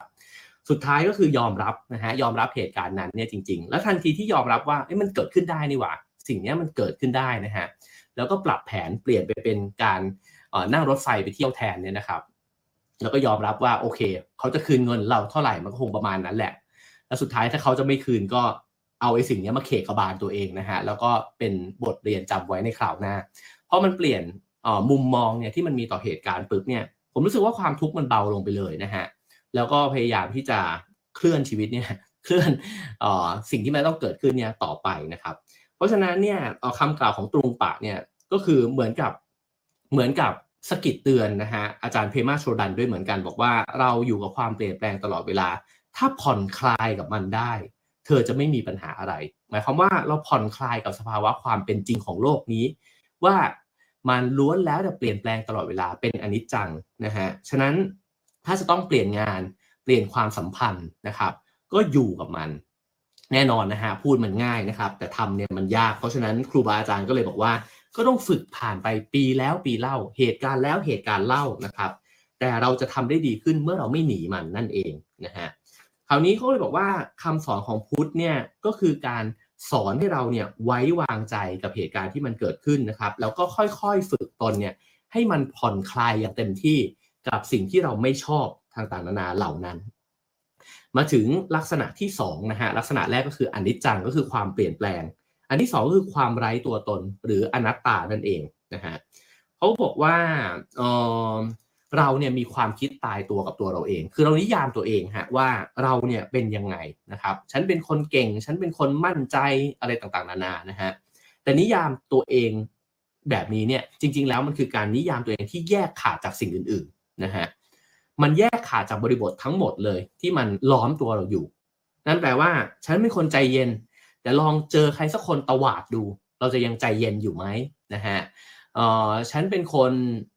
เบิกบานมองโลกในแง่ดีนะฮะแต่พอไปเจอสถานการณ์ที่มันแย่มากๆยังมองโลกในแง่ดีเนี่ยได้อยู่มากน้อยแค่ไหนหมายความว่าถ้าเราเนี่ยไม่ได้ขีดขอบตัวเองเนี่ยไว้ที่ไอความเป็นตัวฉันเท่านั้นนะฮะแล้วเราเปิดกว้างออกไปเราจะเห็นความจริงของชีวิตมากขึ้นว่าจริงๆตัวเรามันเป็นอนัตตาคือเหตุการณ์ข้างนอกเนี่ยมันสามารถที่จะเปลี่ยนตัวเราเนี่ยให้เป็นสภาวะอื่นได้ด้วยเช่นกันเราไม่ได้ดีอย่างที่เราคิดว่าง่ายๆนะฮะคือจริงๆเราอาจจะห่วยกว่านั้นเยอะเราอาจจะชั่วกว่านั้นเยอะก็ได้ถ้าสถานการณ์ข้างนอกมันเปลี่ยนนะครับซึ่งสิ่งเหล่านี้เนี่ยมันก็ทำให้เราเนี่ยเห็นความจริงด้วยนะครับฉะนั้นเนี่ยการให้ความสำคัญกับตัวฉันเนี่ยมันทำร้ายตัวเราเองเพราะเราไปขีดกรอบตัวเราเองแล้วก็บอกว่าตัวฉันเนี่ยเป็นแบบนั้นนะฮะแล้วในที่สุดเนี่ยเราก็จะไม่พึงพอใจกับโลกข้างนอกเพราะว่าโลกข้างนอกมันมาทำให้ฉันเนี่ยสั่นคลอนนะฮะแต่ถ้าเราเข้าใจอนัตตาคือว่าเราเป็นเหตุปัจจัยของอย่างอื่นการที่มีโควิดเกิดขึ้นอาจจะกระทบกับกิจการของเรานะฮะแน่นอนนะฮะความทุกข์มันเกิดขึ้นแต่เราจะยอมรับมันมากขึ้นว่าเราไม่ได้เก่งขนาดนั้นนี่หว่าฉะนั้นเราอาจจะต้องใช้เวลาในการตั้งตัวฟูมฟักตัวเองสักพักหนึ่งแล้วค่อยๆรื้อฟื้นกิจการขึ้นมาแบบนั้นนะฮะเขาบอกว่าในความเห็นของพระพุทธเจ้าเนี่ยการฝึกอยู่อย่างเปิดกว้างและตื่นรู้การฝึกปล่อยวางนะครับนั่นก็คือการใช้ชีวิตมนุษย์เนี่ยที่ดีที่สุดก็คือการที่ไม่ยึดตัวเองเนี่ยไว้กับนิยามที่ตัวเองตั้งขึ้นมานะครับแล้วก็พอปล่อยวางไอ้เจ้าตัวเองที่ตัวเองสมมุติขึ้นมาได้เนี่ยเราจะเห็นอนัตตาเนี่ยเพิ่มมากขึ้นนะครับทีนี้ประเด็นต่อไปเนี่ยเขาบอกว่าเมื่อเราฝึกปลุกโพธิจิตให้ตื่นขึ้นนะฮะเรากำลังเสริมสร้างความยืดหยุ่นของจิตใจเนี่ยไปด้วยความไม่มีตัวตนเนี่ยก็คือเอกลักษณ์ที่ยืดหยุ่นได้นั่นเองอันนี้ชอบมากแปลว่าถ้าเราไม่ได้มีเช่นผมไม่ได้มีความคิดว่าไอเนี่ยมันเป็นคนที่สมมติผมเกิดหลงตัวเองว่าผมเก่งมากเลยนะฮะหรือว่าผมเข้าใจเรื่องนี้มากๆนะครับแต่จริงๆผมมีเอกลักษณ์ที่ยืดหยุ่นเนี่ยผมอาจจะโง่บ้างก็ได้นะฮะในบางเรื่องบางวันจริงๆหลายเรื่องมากๆแน่นอนนะฮะแล้วก็ผมอาจจะห่วยแตกติงตองนะฮะหรือกระทั่งอาจจะชั่วร้ายบ้างก็ได้เนี่ยนะครับผมว่าสิ่งเหล่านี้เนี่ยเขาบอกว่ามันก็ทำให้เราเนี่ยมีความไม่แน่ใจในตัวเองเนี่ยเพิ่มมากขึ้นด้วยไอ้ความไม่แน่ใจในตัวเองคือความถ่อมตนแบบนึงนะฮะแล้วก็การที่ยอมให้ตัวเองเนี่ยเป็นอย่างอื่นได้ด้วยเวลาที่เราเป็นทุกข์มากๆเพราะว่าเราไม่ยอมให้ตัวเองเนี่ยเป็นคนที่เราไม่อยากเป็นนะครับเราอยากจะเห็นตัวเองเนี่ยเป็นคนที่เราชอบตลอดเวลานะครับแต่จริงๆแล้วในความเป็นจริงไม่ได้เป็นแบบนั้นเพราะโลกมันกระทำกับเราด้วยเราไม่ได้กระทำต่อโลกนะฮะโลกกระทำต่อเราการที่โลกกระทำต่อเราก็คือสภาวะที่เราไม่มีตัวตนนั่นเองก็คืออนัตตานะฮะมันเชื่อมโยงกับอย่างอื่นนอกตัวเราเองไปด้วยนะครับเพราะฉะนั้นเนี่ยเขาบอกว่า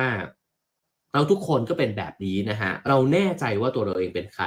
แน่ใจว่าคนอื่นเนี่ยเป็นใครเราชี้นิ้วบอกไปหมดเลยว่าคนเนี้ยมันก็เป็นของมันแบบนี้แหละสุดท้ายเนี่ยสิ่งเหล่านี้ทำให้เรามืดบอดเพราะว่าเราไปแปะป้ายนิยามอย่างอื่นไว้เนี่ยแข็งตัวตายตัวมากๆนะฮะทั้งที่จริงเนี่ยมันมีความเป็นไปได้ที่จะเป็นอย่างอื่นเนี่ยอยู่ตลอดเวลาหากลองเริ่มฝึกที่จะเป็นนักรบนะฮะ ผู้มุ่งมั่นที่จะสัมพันธ์กับความยืดหยุ่นตามธรรมชาติของความเป็นมนุษย์และความเป็นจริงของโลกนี้นะครับเราก็จะพร้อมที่จะช่วยเหลือผู้อื่นเนี่ยไปด้วยเช่นกันหมายความว่าเราอนุญาตให้คนอื่นเนี่ยได้เป็นแบบอื่นด้วยนะครับถ้าเราเข้าใจตัวเองว่าเราเป็นอย่างอื่นได้ด้วยเหมือนกันคำว่าเป็นอย่างอื่นได้หมายความว่าดีขึ้นก็ได้เลวลงก็ได้เนี่ยนะฮะเวลาเห็นคนอื่นเนี่ยปรากฏตัวขึ้นมาเนี่ยในสภาวะที่เราไม่ชอบอ่ะเช่นคนเนี้ยจริงๆแล้วเรารักมากเลยนะแต่วันเนี้ยเขาแบบห่วยแตกมากอ่ะเขาทำในสิ่งที่แบบโอ้โหมันแย่มากกับเราถ้าเราเข้าใจสิ่งนี้ของตัวเองก่อนเราก็จะอนุญาตให้สิ่งนั้นเนี่ยมันก็เกิดขึ้นได้เหมือนกันนี่หว่าวันนี้อนัตตามันอาจจะกระทำอะไรบางอย่างกับเขาอ่ะนะคือเขาอาจจะไปเจอกับเหตุการณ์ที่โอ้โหมันหนักหนามามากก็ได้นะครับฉะนั้นเนี่ยเขาก็ปรากฏตัวเป็นร่างมารเนี่ยขึ้นได้เหมือนกันในเมื่อเรายังเป็นมารได้เลยนะฮะฉะนั้นเขาบอกว่าความเปลี่ยนแปลงนี้เนี่ยมันก็ทำให้เราเนี่ยเหมือนกับไม่ได้ตะเกียกตะกายหาหลักยึดนะฮะเรามีความกล้ามากขึ้นด้วยซ้ำที่จะเผชิญกับสิ่งที่มันนอกเหนือไปจากความคาดคิดของเรานะฮะความกลัวคืออะไรความกลัวก็คือการที่เราขังตัวเองขังคนอื่นขังโลกใบนี้เนี่ยไว้กับความคาดหวังของเราทั้งหมดเลยนะฮะแล้วเรากลัวที่มันจะไม่เป็นไปตามที่เราคาดแต่ถ้าเกิดว่าเรากล้าหาญคืออะไรก็คือว่ากูเป็นอย่างอื่นก็ได้นี่หว่าคนอื่นเขาจะเป็นอย่างอื่นก็ได้นี่หว่านะฮะเรากล้าแล้วที่จะรับมือนะฮะกล้าที่จะอยู่กับสิ่งนั้นแม้ว่าเราจะไม่ชอบแม้ว่ามันจะไม่เป็นไปตามความคาดหวังของเราก็ตามนะครับคราวนี้มาถึงลักษณ์ที่3นั่นก็คือความทุกข์นั่นเองนะฮะในนี้ก็พูดถึงคำพูดของซูซูกิโรชินะฮะบอกว่าเราจะสร้างความเข้มแข็งที่แท้จริงได้ก็ด้วยการฝึกเผชิญอย่างต่อเนื่องกับสถานการณ์ที่ทั้งชอบและไม่ชอบการยอมรับว่าความทุกข์เป็นส่วนหนึ่งของชีวิตและใช้ชีวิตด้วยความเข้าใจนี้นี่แหละคือเหตุปัจจัยที่จะสร้างให้เกิดความสุขขึ้นนะครับคืออย่างที่เมื่อกี้บอกว่าถ้าเรากลัวเราก็ปฏิเสธสิ่งที่เราไม่ชอบถ้าเรากล้าก็คือเราอยู่กับสิ่งที่เราไม่ชอบเนี่ยได้มากขึ้นเรื่อยๆนะครับเขาก็อธิบายต่อไปผมจะปิดท้ายด้วยสิ่งนี้นะฮะว่าเขาบอกว่าเหตุที่เราเป็นทุกข์เนี่ยมันเกิดขึ้นจากความเข้าใจผิด3ประการด้วยกันประการแรกนะฮะก็คือเราคาดหวังว่าสิ่งที่เปลี่ยนแปลงอยู่เสมอเนี่ยควรจะเป็นอะไรที่เราเข้าใจได้และคาดเดาได้เราเกิดมาพร้อมกับความอยากมีทางออกแล้วก็อยากได้ความมั่นคงเขาเปรียบอย่างนี้ฮะบอกว่าเหมือนคนที่เราเป็นผู้โดยสารอยู่บนเรือแล้วเราอยากให้เรือลำนั้นมันไม่ล่มแต่เรือเนี่ยมันเผชิญคลื่นลมตลอดเวลาแล้วมันก็ล่มฮะแต่ผู้โดยสารคนนั้นเนี่ยพยายามที่จะคว้าเอาไว้สิ่งที่คว้าไว้ไม่ใช่อะไรที่ยึดได้เลยนั่นคือเราพยายามจะคว้าน้ำเอาไว้นั่นเองน้ำเนี่ยคือธรรมชาติที่สุดแล้วก็คือว่าเราคว้าไว้ไม่ได้หรอกนะฮะฉะนั้นวิธีก็คือเราต้องลอยตัวเนี่ยอยู่ในคลื่นลมนั้นเนี่ยให้ได้นะครับฉะนั้นนี่คือความเข้าใจที่ผิดก็คือความเข้าใจว่าชีวิตจะมั่นคงและไม่เปลี่ยนแปลงนะฮะ2ก็คือว่าเราทำตัวแยกขาดจากทุกสิ่งนี่ก็คือเป็นไปตามไตรลักษณ์ที่2เรียงตามหนังสือเล่มนี้นะฮะก็คืออนัตตานั่นเองคือเราพยายามที่จะตัดตัวเองเนี่ยออกมาจากบริบทแวดล้อมของโลกแล้วก็บอกว่าฉันเนี่ยจะรับมือสิ่งต่างๆนานาเนี่ยด้วยแผนการของฉันเองนะฮะสิ่งนี้ก็คือความเข้าใจที่ผิดเช่นกันเพราะโลกจะไม่เป็นไปตามแผนนะฮะเพราะว่าสิ่งต่างๆนานาเนี่ยมันเป็นอนัตตามันประกอบสร้างขึ้นมาจากเหตุปัจจัยต่อเนื่องนานาประการนะครับความหลงผิดชนิดนี้เองที่ทำให้เราเป็นทุกข์นะครับความหลงผิดประการที่3ก็คือเขาบอกว่าเรามองหาความสุขในทางที่ผิดก็คือเห็นทุกข์เนี่ยเป็นสุขนะฮะก็คือการที่ไปยึดเอาไว้เนี่ยกับการที่เราคิดว่าสิ่งเหล่านี้เนี่ยมันช่วยให้เราเยียวยาจากความทุกข์ได้แล้วมันก็ทำให้เรามีความสุขแต่จริงมันมีความสุขชั่วครั้งชั่วคราวเท่านั้นเองนั่นก็คืออาจจะเป็นความบันเทิงต่างๆนะฮะเป็นความรื่นเริงเป็นสภาวะจิตที่อย่างที่เมื่อกี้บอกไปนะฮะเจ้าแห่งรูปแห่งถ้อยคำแล้วก็แห่งจิตใจสิ่งเหล่านี้เนี่ยถ้าไปยึดไว้เขาก็บอกว่ามันก็ทำให้เราเป็นทุกข์เช่นกันเพราะว่าสุดท้ายมันก็จะหมดไปนะฮะต่อให้เราหลอนประสาทตัวเองไปแล้วก็ลอยเคลิบเคลิ้มไปมันก็จะหมดฤทธิ์ลงในวันหนึ่งต่อให้คนคนนึงเนี่ยมีความรักกับเราแล้วเรารู้สึกว่าเรามีสภาวะที่เป็นสุขมากๆเลยคนคนนั้นก็จะเปลี่ยนแปลงไปในวันใดวันหนึ่งเช่นกันนะฮะฉะนั้นคำสอนของเพมาโชดันก็เลยบอกว่าการพึ่งพาสิ่งต่างๆนานาภายนอกเนี่ยมันก็นำมาซึ่งความทุกข์ในวันหนึ่งอยู่ดีฉะนั้นสิ่งที่มันจะเกิดขึ้นนะฮะก็คือ เราเนี่ยกำลังเสริมสร้างแบบแผนเนี่ยให้มันดำเนินไปอีกครั้งหนึ่งนะครับและนับวันเนี่ยก็ยิ่งทำให้แบบแผนแบบนี้เนี่ยมันไร้ประสิทธิภาพเนี่ยมากขึ้นเรื่อยๆความสามารถที่จะมีความทุกข์น้อยลงก็คือการที่เรายอมรับในสิ่งที่มันไม่ถูกใจเราต่างหากแล้วการยอมรับนั้นเนี่ยที่มันชัดเจนที่สุดนะฮะนั่นก็คือการฝึกภาวนาหรือการมองเห็นสภาวะที่เกิดขึ้นในกายในใจเราให้ชัดมากขึ้นเรื่อยๆนะครับก็คือการที่รู้ว่าตอนนี้เราไม่สบายใจเพราะอะไรนะฮะมีความรู้สึกอะไรบ้างที่มันสลับซับซ้อนเนี่ยเกิดขึ้นอยู่ในใจในกายของเรานะครับกลับมาอยู่กับตัวเองไม่หนีมันผมคิดว่าทั้งหมดนะฮะที่เล่าให้ฟังมาจากหนังสือเล่มนี้นะครับผมคิดว่าอาจารย์เพมาโชรันเนี่ยพยายามจะบอกว่าถ้าเราอยากจะเป็นคนที่กล้าหาญมากขึ้นเราต้องอยู่บนเส้นทางของนักรบทางจิตวิญญาณเมื่อเรามีความทุกข์ใช้ความทุกข์นั้นเป็นอุปกรณ์ในการฝึกจิตใจบ่มเพาะจิตใจเนี่ยให้มันแข็งแกร่งมากขึ้นนะฮะด้วยการที่อยู่กับตรงนั้นอย่าหนีมันนะครับแล้วยิ่งเราเข้าใจความอ่อนแอเปราะบางของตัวเองมากขึ้นเท่าไหร่เราจะยิ่งสัมผัสหนึ่งก็คือสัมผัสความเป็นมนุษย์ของตัวเองมากขึ้นโดยไม่ปฏิเสธมันนะฮะเพราะว่าเราอยากจะเป็นเทพนะฮะเราอยากจะเป็นพระเอกนางเอกเทพบุตรเทพธิดาอยู่ตลอดเวลานะครับแต่ว่าในช่วงเวลาที่เป็นทุกข์เนี่ยแหละที่มันจริงที่สุดนะครับมนุษย์เป็นแบบนั้นต่างหากเราจะเข้าใจมากขึ้นว่าเรายึดอยู่กับอะไรเราอยากได้อะไรนะครับแล้วเมื่อเข้าใจนั้นเนี่ยมันจะค่อยๆปล่อยเองโดยที่ไม่ต้องมีใครมาสอนให้เราปล่อยเลยนะฮะความเข้าใจอย่างที่สองก็คือเข้าใจความจริงของโลกใบนี้ว่าสุดท้ายแล้วสิ่งที่เรายึดไว้มันก็เปลี่ยนนี่หว่าสุดท้ายแล้วตัวตนที่เราเคยคิดว่าเราเจ๋งเนี่ยเมื่ออนัตตามันเปลี่ยนเราก็เปลี่ยนนี่หว่าสุดท้ายแล้วเราต้องเผชิญความทุกข์นี่นะฮะก็เข้าใจไตรลักษณ์ไม่ต้องผ่านหนังสือพุทธศาสนาเล่มไหนเลยแต่เข้าใจผ่านประสบการณ์ตรงของความผิดหวังของตัวเราเองและความเข้าใจอย่างที่3นะฮะก็คือความเข้าใจในความเป็นมนุษย์นั้นเนี่ยมันจะขยายต่อไปสู่จิตใจที่มีความกรุณาต่อมนุษย์คนอื่นถ้าเราหนีเนี่ยเราจะโกรธแล้วเราจะเกลียดคนอื่นมากขึ้นสมมุติเราเป็นทุกข์เนี่ยแล้วเราหนีไปสู่สิ่งที่มันทำให้เรามีความสุขชั่วครั้งชั่วคราวใช่ไหมครับเวลาเราเห็นคนอื่นเนี่ยที่อาจจะอ่อนแออาจจะทำให้เรารู้สึกว่าเอ้ยไม่ถูกใจเลยว่ะเราก็ไม่เข้าใจเขาเพราะจริงๆเราไม่เข้าใจตัวเองด้วยซ้ำแต่ถ้าเกิดว่าเราเผชิญหน้ากับความทุกข์ของตัวเองอย่างลึกซึ้งนะฮะผมคิดว่า